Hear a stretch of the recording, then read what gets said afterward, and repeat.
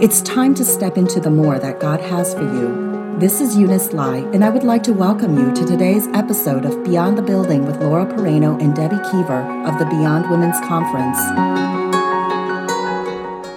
Welcome to today's episode of Beyond the Building. We are excited for this particular podcast as we are continuing our journey with peaches through the month of August.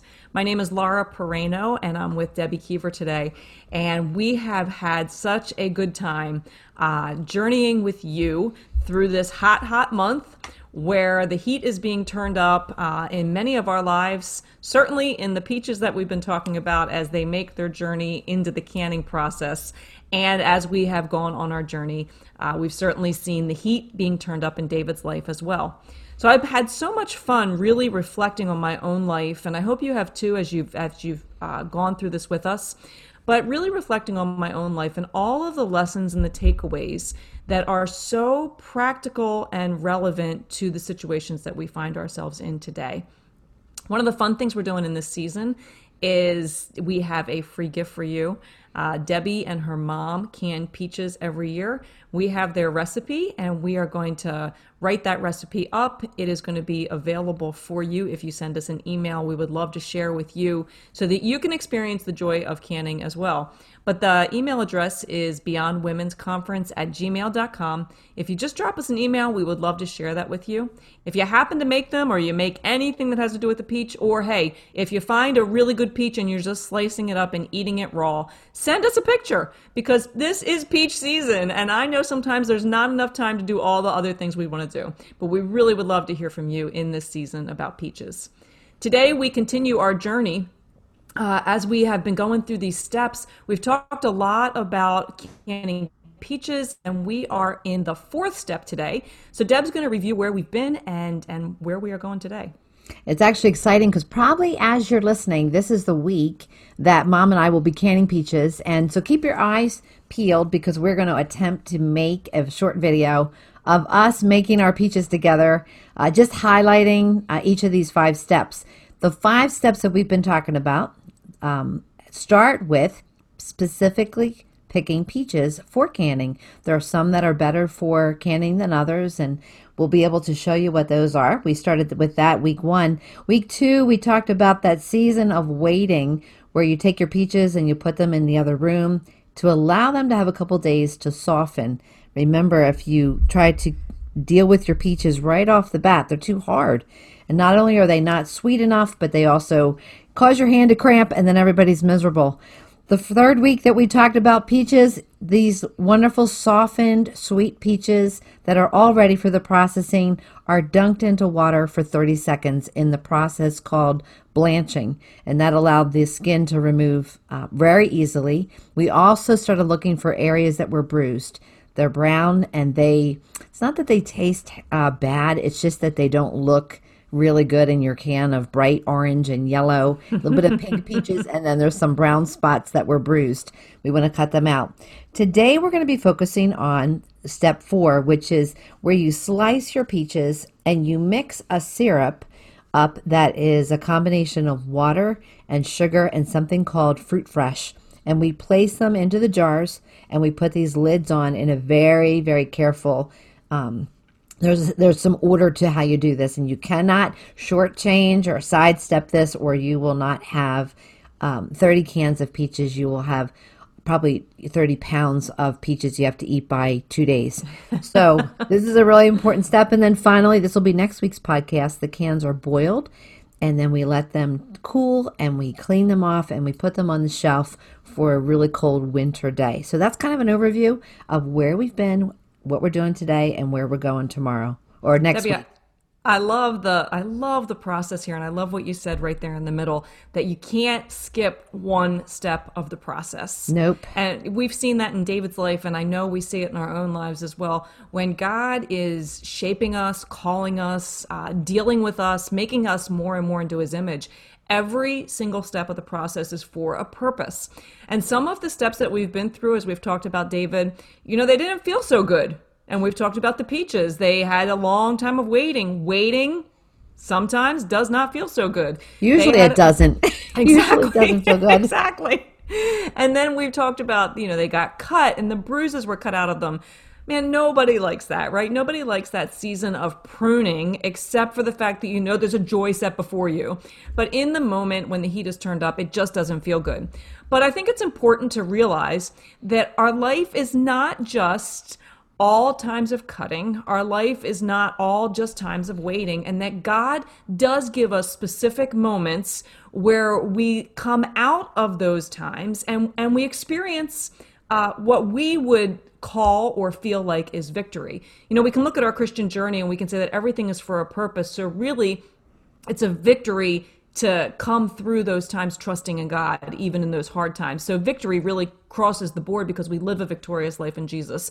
But as far as times where life is going the way that we are expecting it to, or the way we are anticipating it to under the Lord's direction, at those times when we're experiencing that sort of victory, maybe it's a little bit like what the peach is going through today. The peach is in the can or the jar, and a sweet, sweet syrup is being poured over the peaches. This peach has been through the ringer up until this time, and now it's ready to experience that sweet syrup coming into its life. It's important to recognize those seasons of victory, but it's also very important that we walk according to the Word of God in those times, just as importantly as it is that we walk according to the Word of God in the other times. Laura, the sweet sauce that you're talking about, the syrup, I would almost call it the secret sauce. That when people eat our peaches, they don't just eat the peach, they slurp the sauce. It's really, the whole package is wonderful. Yep. But what I do is I take another pot and I mix water and sugar, because who doesn't love sugar? Mm-hmm. And something called Fruit Fresh. Now, the way Fruit Fresh works is it contains citric acid. And that acid will keep fruit will stay fresh and not brown for up to 8 hours. Now, certainly these canned peaches, they last longer than 8 hours, right? They can last several years and still remain nice and fresh, but because we get them all sealed up in the jar. But I had a time one year where I had to keep mixing more syrup as I'm making these peaches. I run out and I had to make more.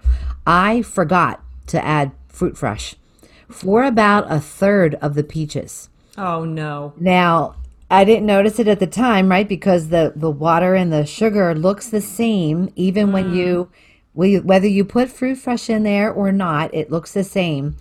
But afterwards, after we had everything was sealed and ready to put away, I noticed that the Fruit Fresh had gotten behind something on my counter, and I went, "Oh no, Mom. Oh no, I think I haven't been putting Fruit Fresh in for the last 2 hours."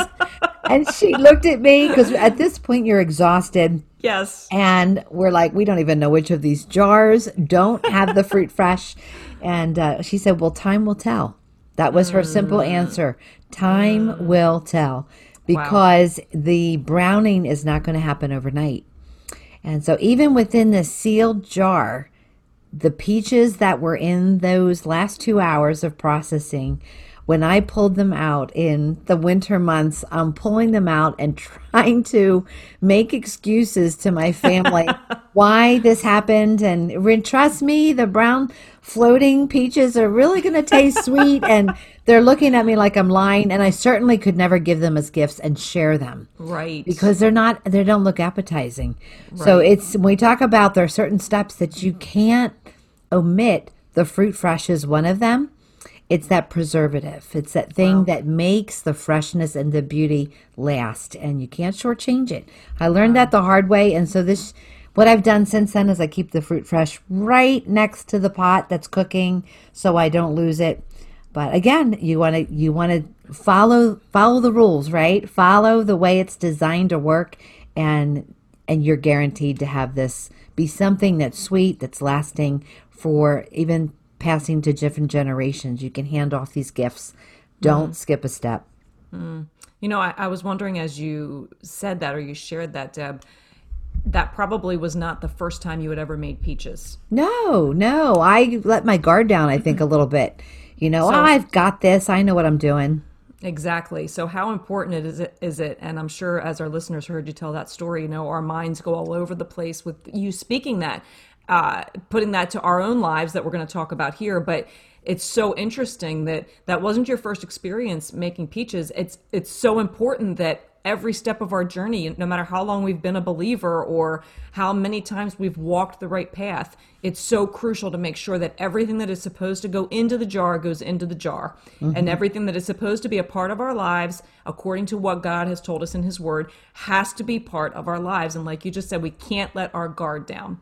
You know, when I first started doing this on my own, right, when I was married, and I think there was a year or so I made the peaches by myself, but I followed Mom's instructions to the letter. Like I didn't miss anything. And I think that over time you start to get a little bit sure of yourself, and that's the dangerous part. I mean, think about when you first accepted Christ as your Savior and you really put a lot of emphasis on, God, I want to just honor you and do everything right, and I'm just kind of really pursuing that relationship with gusto. And over time, you have to be careful not to get lackadaisical about it. You know, it's not this a rules game about God's not going to love you if you don't follow the rules, but you're not going to grow if you just start to go out on a tangent and do it your own way. That's right. You know, we need to not deviate from the Word of God, what he has outlined for us for the path of blessing, the right choices. Stick to what the Word says, and not... It's almost like not taking a devotional or a podcast, right? It can never replace the Word of God. So stick to the recipe, right? Stick to the recipe. That's right. Well, David's life is certainly an example of so many great stories and things for us to apply to our lives. And so as we have gone, back to the book, back to the Bible, to even think about this part in the canning process, David had something that kept his life preserved. We're going to look at that today. But in this sweet season, it was important for him to hold on to what God had said and who God had created him to be and the call that God had on his life, and to do it in a way that honored the Lord. At this time in David's story that we're going to look at today, David was on the throne. We talked earlier about the fact it took many, many years to get David to the throne. At this point, he is on the throne, and so he is in that call that God has for his life. But at the same time, he recognized that the Ark of the Covenant, which if you have done a Bible study or you've studied the Word, the Ark of the Covenant was the place where the presence of God dwelt, that the Ark of the Covenant was not at home in Jerusalem like David was. And so because David was a man after God's own heart, and because David was a worshiper, right, he longed to be in the presence of God. His big desire was to have the ark back where it belonged. And really, even if you look further at it, he wanted to actually build the house where the ark would sit. But the ark was not even back in Jerusalem yet where it belonged. And it was such a quest for David, such a desire in his heart. While he desired things for his people that he ruled over, he desired that the ark of the presence of God, would be in the middle of the camp. And so through a journey, we find in 2 Samuel 6, that the Ark of the Covenant is returned back to Jerusalem. And you can almost imagine, and I don't know exactly what it looks like, and perhaps it says in the Word, I just didn't read it, how David expressed emotion, when he became the king. But when the Ark of the Covenant was restored back to where it needed to be, and the presence of God was brought back to the middle of Jerusalem, man, we know the story. David danced, right? The Bible says, wearing a linen ephod, which is a whole story there too. David danced before the Lord with all his might, while he and all Israel were bringing up the ark of the Lord with shouts and the sounds of the trumpets. If we were just to really dig into that scripture more, he's basically dancing, leaping, whirling. If you look at that word for dance in the original language, it's not a quiet, still dance. And wearing a linen ephod means that he was unashamed of even what he was wearing. So he was all in with worship because the ark was brought back into the right place. Worship was the secret sauce that David had in the jar after the peaches had been cut and he was ready to be what God called him to be. Worship was what preserved him in the wilderness. Worship is what formed him in the fields before he is even called. Worship was the secret sauce. He was so consistent. How hard is it for us to worship in the hard places? You know, it's very easy when we're at church and things are good, when God is answering prayers, when there's victories, when there's healings, we worship. But, you know, I think of David, his act of worship in the cave was obedience. Yes. And in the hard places of our lives, our obedience is our act of worship. Yep. It's not necessarily coming from a heart that goes, I'm overwhelmed, God, by the sweetness of this moment. It's God, I worship you for who you are. Yep. And that was what David used to strengthen himself in the Lord, like we talked about last podcast, when everything else was being stripped away. He continued to be obedient, and that was his preservative. Yep. So here is. I would love to have seen him dance Absolutely. around like that. I would love to see you dance that way. Yeah. No, it's so true. David was a worshiper all the way through the word. You know, he is known as a worshiper. He wrote the Psalms. So many of the songs that we worship to now were actually written by David, the worshiper, in some of these seasons.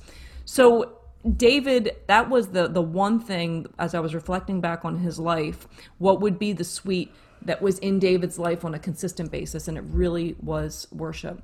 Throughout his whole life, when trials were coming against him, I love the picture really of his hands.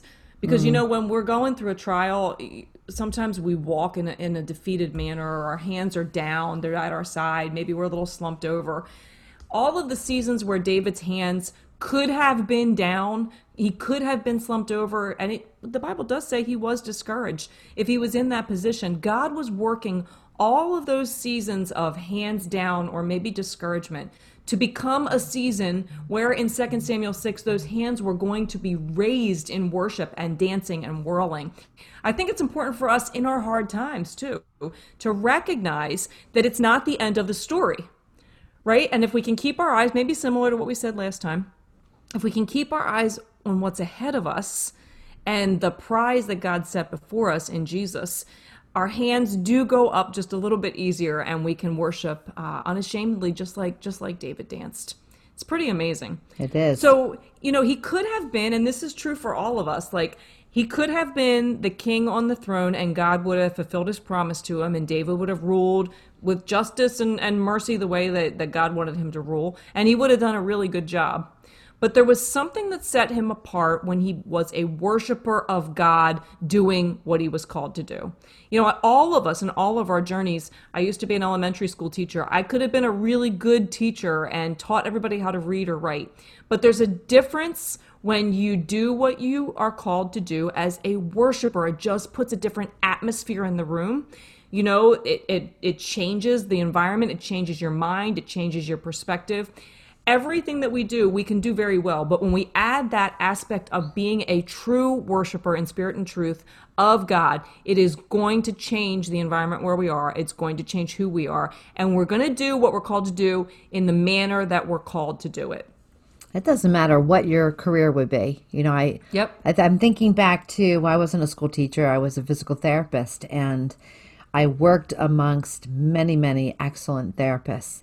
The ones that really stood out to me were ones who did their job with great enthusiasm, you know, because they were excited to be there.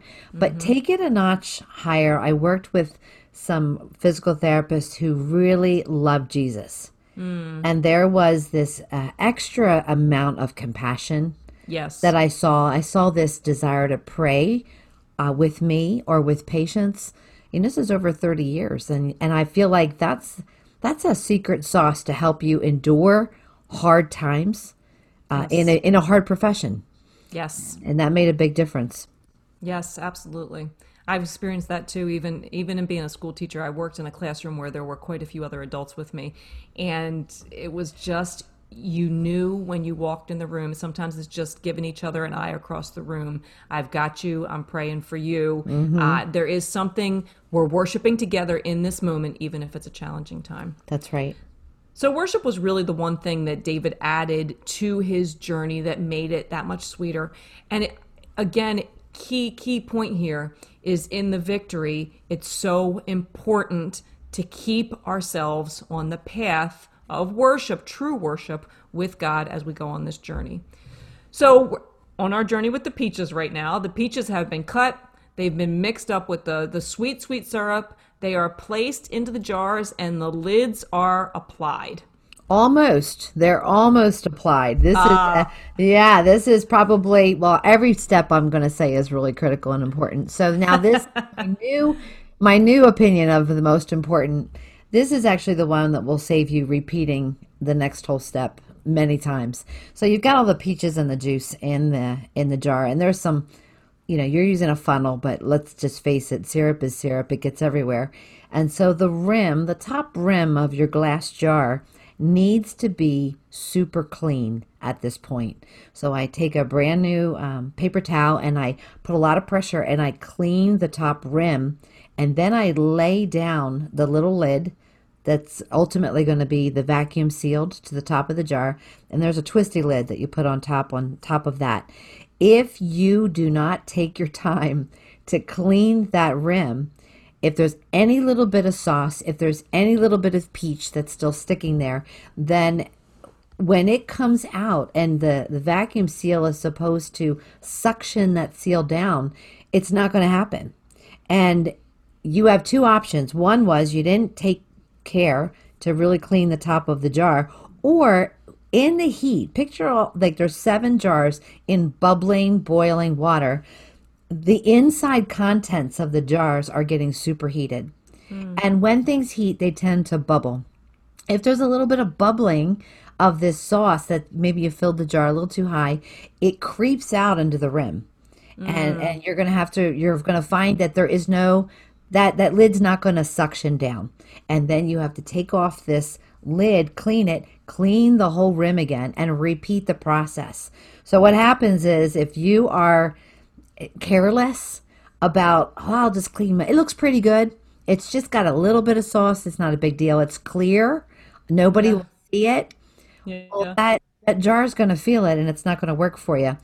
I learned that also the hard way, right? Because I tend to rush through things, and I rushed through that process, and I had to spend another half hour waiting for these things to boil because I did not take my time on the front end. So I started thinking about my own life, right? When I want God to really speak to me in the midst of the heat times, in the midst of the pressure, it's like the bad attitudes and the wrong belief systems start to bubble up.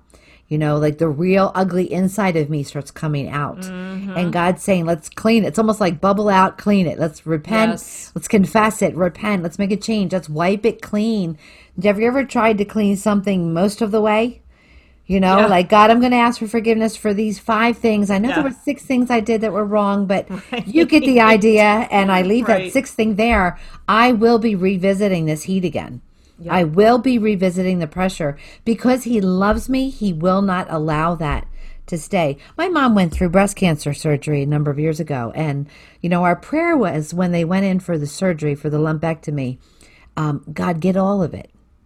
Get all of it. And she came back and I had melanoma surgery on my face 2 years ago this time. Get all of it. What do? Leave 2 melanoma cells?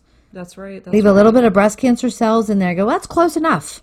That's right. God's like, no little bit of sin is okay to leave there. So as he exposes it, repent and ask God for forgiveness. Like admit to him it's wrong. Be completely clean of what's in front of you. So that when you go to the time of sealing the work that God's done in your life, it actually takes. We put these little jars out on the counter, right? And part of the fun, when you're doing peaches all day long, you start looking at weird things as fun. But Mom and I get all excited when we hear this popping sound. And the popping is as the vacuum seal is sucking in. It's the air, right? Is sucking down as it cools. You hear a pop on the top of the jar, and there's a little button that becomes concave. It goes in, and that knows the jar is sealed. And there's always like that one bugger jar that is just hard to seal. And even if you keep, trying to clean it, you still may be eating peaches that night, with one jar. But it's that idea that, God, you're teaching things in the fire. You're teaching me things in the times of pressure.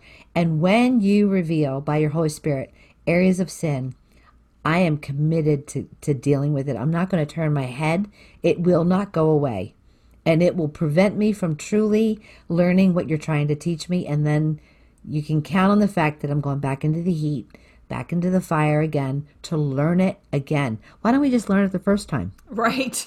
Right. Just do it the first time. Right. Well, we see all through the scripture that we are not alone. That's right. Because humankind, we do not learn the first time. No. God is so gracious, and that's God's grace and mercy for us that we don't learn the first time or the second time or the third time. And we are constantly in that process of sanctification or, being made holy until the day that Jesus returns and takes us to himself. So I do have to ask you just a curious question. How many hours does it take you from start to finish with your canning process? Well, now that we blanch them, that cuts off about 12 hours. Just kidding. It just felt like 12 hours when you had to peel each one by hand with those little metal peelers. Remember the little ones when we were growing up? I have one. Oh, anyhow, Mom and I probably buy 3 or 4 half bushels, and we also do applesauce too. So I'm trying to remember how many jars we end up probably with. Maybe 24 jars each or something like that. So we start at 8 in the morning. We might be done by 3. Wow. 2 or 3. I mean, and then also you're taking a lunch break, but yes, yeah. Honestly, if we weren't blanching them, it would be past dinner time. So, but it takes less time if you do it right. That's right. That's right. No, I find that interesting. Nothing that is of value is a quick process. Nothing that is of value is a quick process. You can take a little break, but you're going right back in to get done what needs to be done. It's called liquid gold for a reason, and you don't exactly. Would be really hard if God. Oh gosh, maybe I'm just saying this. I'm afraid to say it. If God asked me to give peaches to an enemy, that would be really hard. It's coming. Oh my. Well, back to the life of David. Just like what we just said, anything that's of value is not always easy. And sometimes the not easy in our life is because of circumstances that come upon us, situations that happen. I mean, really what we're going through right now with a pandemic, other people, the consequence of other people's sins. There are times when things don't go right and things take longer because of other people's sins or consequences naturally for us. But there are times, and really it goes right back to what Debbie just said about wiping the jar and getting all of the stuff that doesn't belong on the lid before the seal, or the top of the jar before that seal goes on. There are times in our lives where we aren't walking according to the way that God has called us to walk. Times in our lives where we haven't cleaned up the places that need to be cleaned up, or we haven't allowed the Lord, the Holy Spirit, to come in and convict and then followed in that conviction. And so we find ourselves a lot like maybe that one that one jar of peaches you were talking about, the one that's being the stickler because things weren't cleaned up the way they needed to be. And so David, we know David's story. He's a worshiper. He's coming out of this great place, and there's a battle going on in 2 Samuel 11. And David, the king, doesn't go out into the battle. He stays home, and at home he goes and he sees Bathsheba, his neighbor, who is taking a bath on the roof, and she's married. She's married to Uriah, one of David's warriors. And here we find, David just in a bad place, and one thing led to the next. And we know the story. He ends up having Uriah killed on the battlefield. He ends up having an affair with Bathsheba. Bathsheba gets pregnant, and lies are covering the whole thing. I mean, it's just a great, big, messy, ugly story because David really took his eyes off the Lord and didn't clean up the things that led him to where he was supposed to be. He wasn't where he was supposed to be. As the king, as the leader, he should have been in battle. David was a warrior. Yep. And those men looked to him to lead, and instead he stayed behind in Jerusalem. So just the mere fact that he wasn't where God wanted him to be put him in a place of temptation that he could have avoided. So how many times Are we not right where God wants us to be? And now we're wondering, why am I struggling so much? You're not where you're supposed to be. Yep, yep. Deb, it goes right back to your 5 W's that we talk about so often, right? And it's one of those things. Are we where we're supposed to be in different places? I love the fact also that there's a 6 W today, right? And that's worship. And we talked at the beginning of this episode about the fact that David was a true worshiper. He had a heart for worship, and he worshiped obediently, and he kept his eyes on the one he was to worship. But what we find here, and we can find in our lives too, is it's very easy to worship other things and exalt them or people above our worship of God. And so David sadly made a choice being in the wrong place. His guard was down in the wrong place. And instead of worshiping the one who created him, he started to worship a created being, right? And when our worship is misplaced, when our worship is taken off of where it is supposed to be and put onto anything else, a good thing, a bad thing, whatever it might be, a sin, whatever, it is going to make us go astray.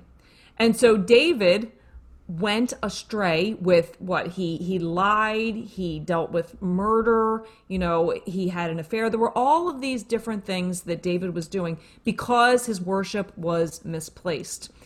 But God in his grace, and this is really this is the nature of God to us, even when our worship is misplaced, right? He wants to get in there, and he is going to allow every season that we go through, the good, the bad, and the ugly, he is going to allow that to be a place where something else is exposed and the paper towel comes out and one more thing is taken off of the lid that is dirty. For sure. It's not like he's angry. Right. Well, he's angry at the sin. He didn't stop loving David. But because he is a just God, he had to fulfill consequences to David's choices. It's like for me, when I'm dealing with the jars, I really have no one to blame but myself. And I just need to own it, and I need to re-clean things, right? But the consequence is that I have now delayed being done for at least another half hour, at least. Yep. It's not the end of the world, but it's a half hour I probably had planned to do something else. That's right. And so God didn't hate David. He didn't in anger, react to him, but he's a just God. He just couldn't let him get away with it. That's right. And you can even look at we'll talk in a second about how God handled it, but even just looking at the fact that even in David's dark, disobedient places, there's still the mercy and grace of God because he started exposing to David the dark places. Like God in his mercy and grace, even in those times where we are being dealt with, it's his mercy and grace that are saying, I'm only allowing you to go through this process because I have a plan to take everything out of you that does not belong. It's almost like the things that were cut away in the bruising process, right? All the bruises that were cut away, is there still some other stuff there that rises to the surface? And so the Lord he has a purpose and a plan for David that is not finished yet, and he wants his servant to be following him with his whole heart. And so he sends a prophet, Nathan, to David. I think this is just right there, grace and mercy. I mean, there's a whole lot of ways God can get our attention. He can do anything he wants, right? He can send anybody or anything he wants. Look what happened with Jonah, right? It was a whale, and then he got spit out. Instead, David was sent a prophet, right? A gracious prophet. Nathan went in, and he tells the story that really just touches David's heart about something that was stolen, right? That didn't belong to somebody. David, with his feelings of justice, just starts to understand that whoever was the offender it was incorrect in this and needs to be dealt with, until Nathan says, well, David, that's a picture of you, right?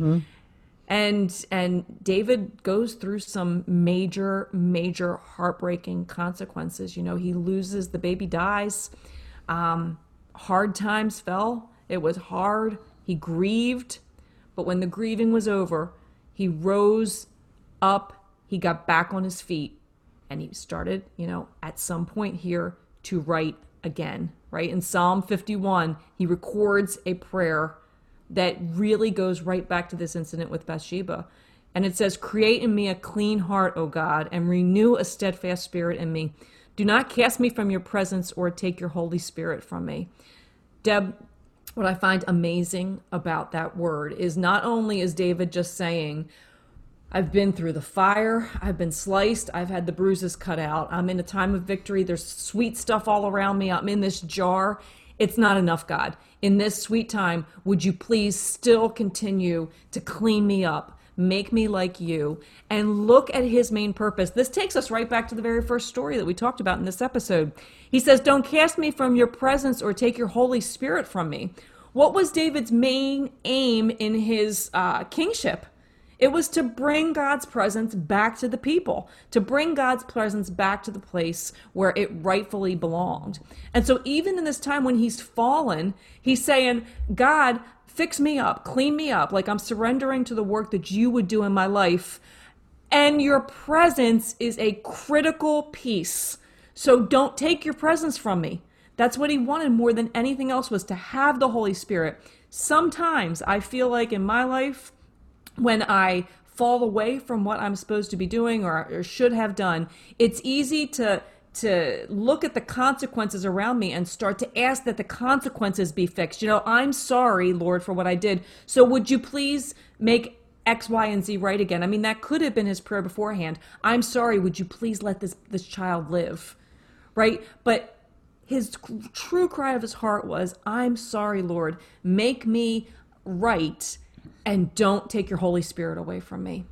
That was the key. That is the key cry of the heart of a worshiper. That regardless of what we go through, we don't want to lose his presence. We don't want to walk out of his presence. And we don't want to walk out from what the Holy Spirit has for us to do. That is the critical piece. It's what sets us apart, right? Having the Holy Spirit, it's what sets us apart. And we don't want to walk away from what God has. I love the fact that even in his repentance, he goes back to the fact that I got the ark here, God. Now I need your presence. That's right. I think there were seasons in my life where I felt like I was following rules. If I follow these Christian rules, then I will experience God's presence. And really all I found was I was very good at keeping rules. Yeah. That's very different than experiencing that he's just with me, that he loves me deeply.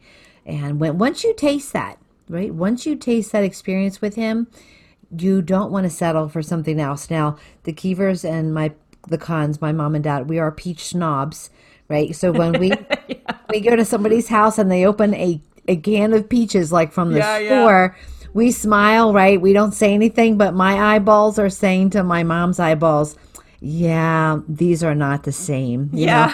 Because we've tasted what it can be like. And so once you really taste God's presence, which David did, everything else pales in comparison. And what I appreciate about him was he lived in a mindset of, God, I want, it's not that he was perfect, but I don't want to slide back into old ways of living, old ways of thinking. And when he did, he was much quicker to correct it. Right? The more you taste God's presence, the more you don't want to settle for his lack of presence. And you can tell, because in his presence there is fullness of joy. Amen. So when you start noticing that there's less joy and more irritation, then chances are your eyes have shifted off of the one that you were worshiping. That's right. Or there's something in your life that is not aligned up with the way God wants you to be living, which would be sinful. And so David in Psalm 139, verse 23, he's like, God, search me and know my heart. Test me and know if I have any anxious thoughts. You put that piggyback with Psalm 51:10, like you just read about, create in me a clean heart. His daily prayer was, God, I want to be in smack dab in the middle of your presence. Absolutely. So you cannot be there and be worshiping somebody else. Or something else, anything that draws your attention away from the Father. You can't be in his presence purely like just enjoying it when there's sin in your life. You are still a child of God. You are still deeply loved by him, but the harmony in that relationship is hindered because of sin. God will not associate with sin. So there's this almost like friction. There's like static on the line. Or in today's world, there's like your Wi-Fi is going in and out. Right. It's not that you're not connected. It's just not, you're not hearing him as well. Yep. And so David had gotten so used to being able to hear God that he could tell when something was off. And on those times where he was really sticking his head in the sand and making excuses, right, with Bathsheba, God, because of that relationship that he had with him, sent a Nathan instead of a big, nasty rule follower that was not going to handle David with grace. So the prayer for our hearts is saying, God, as I wake up today and I go about my day, create in me a clean heart. Is there anything before I start interacting with other people, Lord, that's harboring judgment or unforgiveness, any area of my life that I need to step into obedience? Have you asked me to do something and that I've resisted? You know, there's something about this obedience with God, worship being obedience. When God tells you to do something, if you delay being obedient to him, then you are partially obeying. Partially. And if he asks you to do something and you are just saying, I'm not going to do it, that's full disobedience. You know, you're not following through and you're going to have consequences from that. There's sometimes the timing when God gives us instruction is because he's got some other things lined up and we miss what he has. Yep. You know, because we've just chosen to worship our opinion, our timing, what makes sense to us, as we place it at a higher position than what he says. Yep. And so David really lived this. He lived this and he got better. He got better as he went, even to the end of his life. You know, he made some mistakes at the end of his life and still came back to a place of repentance. Absolutely. You know, David, we all have a choice every step of the way. And even when Nathan approached David with the story, David had a choice. He could submit to the sovereignty of God and submit to the correction of God, or he could go his own way, continue to go his own way. You know, we still have a choice even in that time of correction. But if we don't submit to the correction and the authority of God in these times when we do slip and fall or willfully sin, boy, we are setting ourselves up for another failure that we can't see ahead. You've said a couple of times how this is one of the most critical steps in canning peaches. And I believe that how we receive correction, instruction, how we respond when the Lord points out things that need to be changed. So true. Is also one of the most critical steps that we have in our journey as believers, that we would have hearts that are yielded to him and repentant hearts who are seeking after him and wanting to do what he has for us to do. The whole history of the kingdom of Israel, you know, or David's kingship in Israel, you know, could have changed on that one moment. Instead, he turned his heart back to God and the history of, you know, his kingdom and his children after them. You know, the kingdom, kept going. It was just it's a beautiful thing. Our hearts need to be responsive when the Lord in love and grace points things out. No wonder God just esteems a humble spirit. Amen. Right? And opposes the proud. Yep. Because the proud heart resists the correction of God. Absolutely. So a humble heart. Absolutely. That's truly what David had. Yep. Well, this has been a phenomenal episode, Laura, as we've been talking about this, because truly this is probably the most important step, the cleaning of the peach rim and our hearts. But I got a secret for you. Next week is our final week, and I think that is one of the most important parts of the process. Of course you do. Of course you do. They're all the most important. They're all the most important. It's kind of like a grandmother says, you are all my favorite, right? Absolutely. But no, seriously, this has been such a valuable reminder of that in the sweet times, the victory times, don't forget the lessons that you learned in the fire. Be a worshiper. Be a worshiper when things are good. Be a worshiper when things are hard. And taking a look at David, right? He may have been in place in that royal position, but he continues to have more things that he had to learn, all the way up until the time that God brought them home. So we hope you've enjoyed today's podcast. Laura and I are so grateful that you're part of us. This Beyond the Building podcast world that's constantly growing thanks to you guys. Come back next week and we're going to be taking a look at the final step of the peaches. At that point, Mom and I actually should be finished our peaches, our canning for the year, and unstikified our kitchen. But next week is actually another lesson on some cleaning. It's another important step on cleaning jars and about how you're going to be able to use what God has taught you in the midst of the fire and the pressure, and to be a blessing to all those around you, not only in the generation right now, but generations to come. So thanks so much for joining us today. It's been fun. Hope you've learned some things while you've laughed a little bit. I know that we have. So thanks for joining us. We look forward to doing this again next week. God bless you guys. Bye-bye. We believe that God will use what was shared to encourage you as you step into the more that He has prepared for you today. Thank you for joining us. Until next time, remember, you were created for more.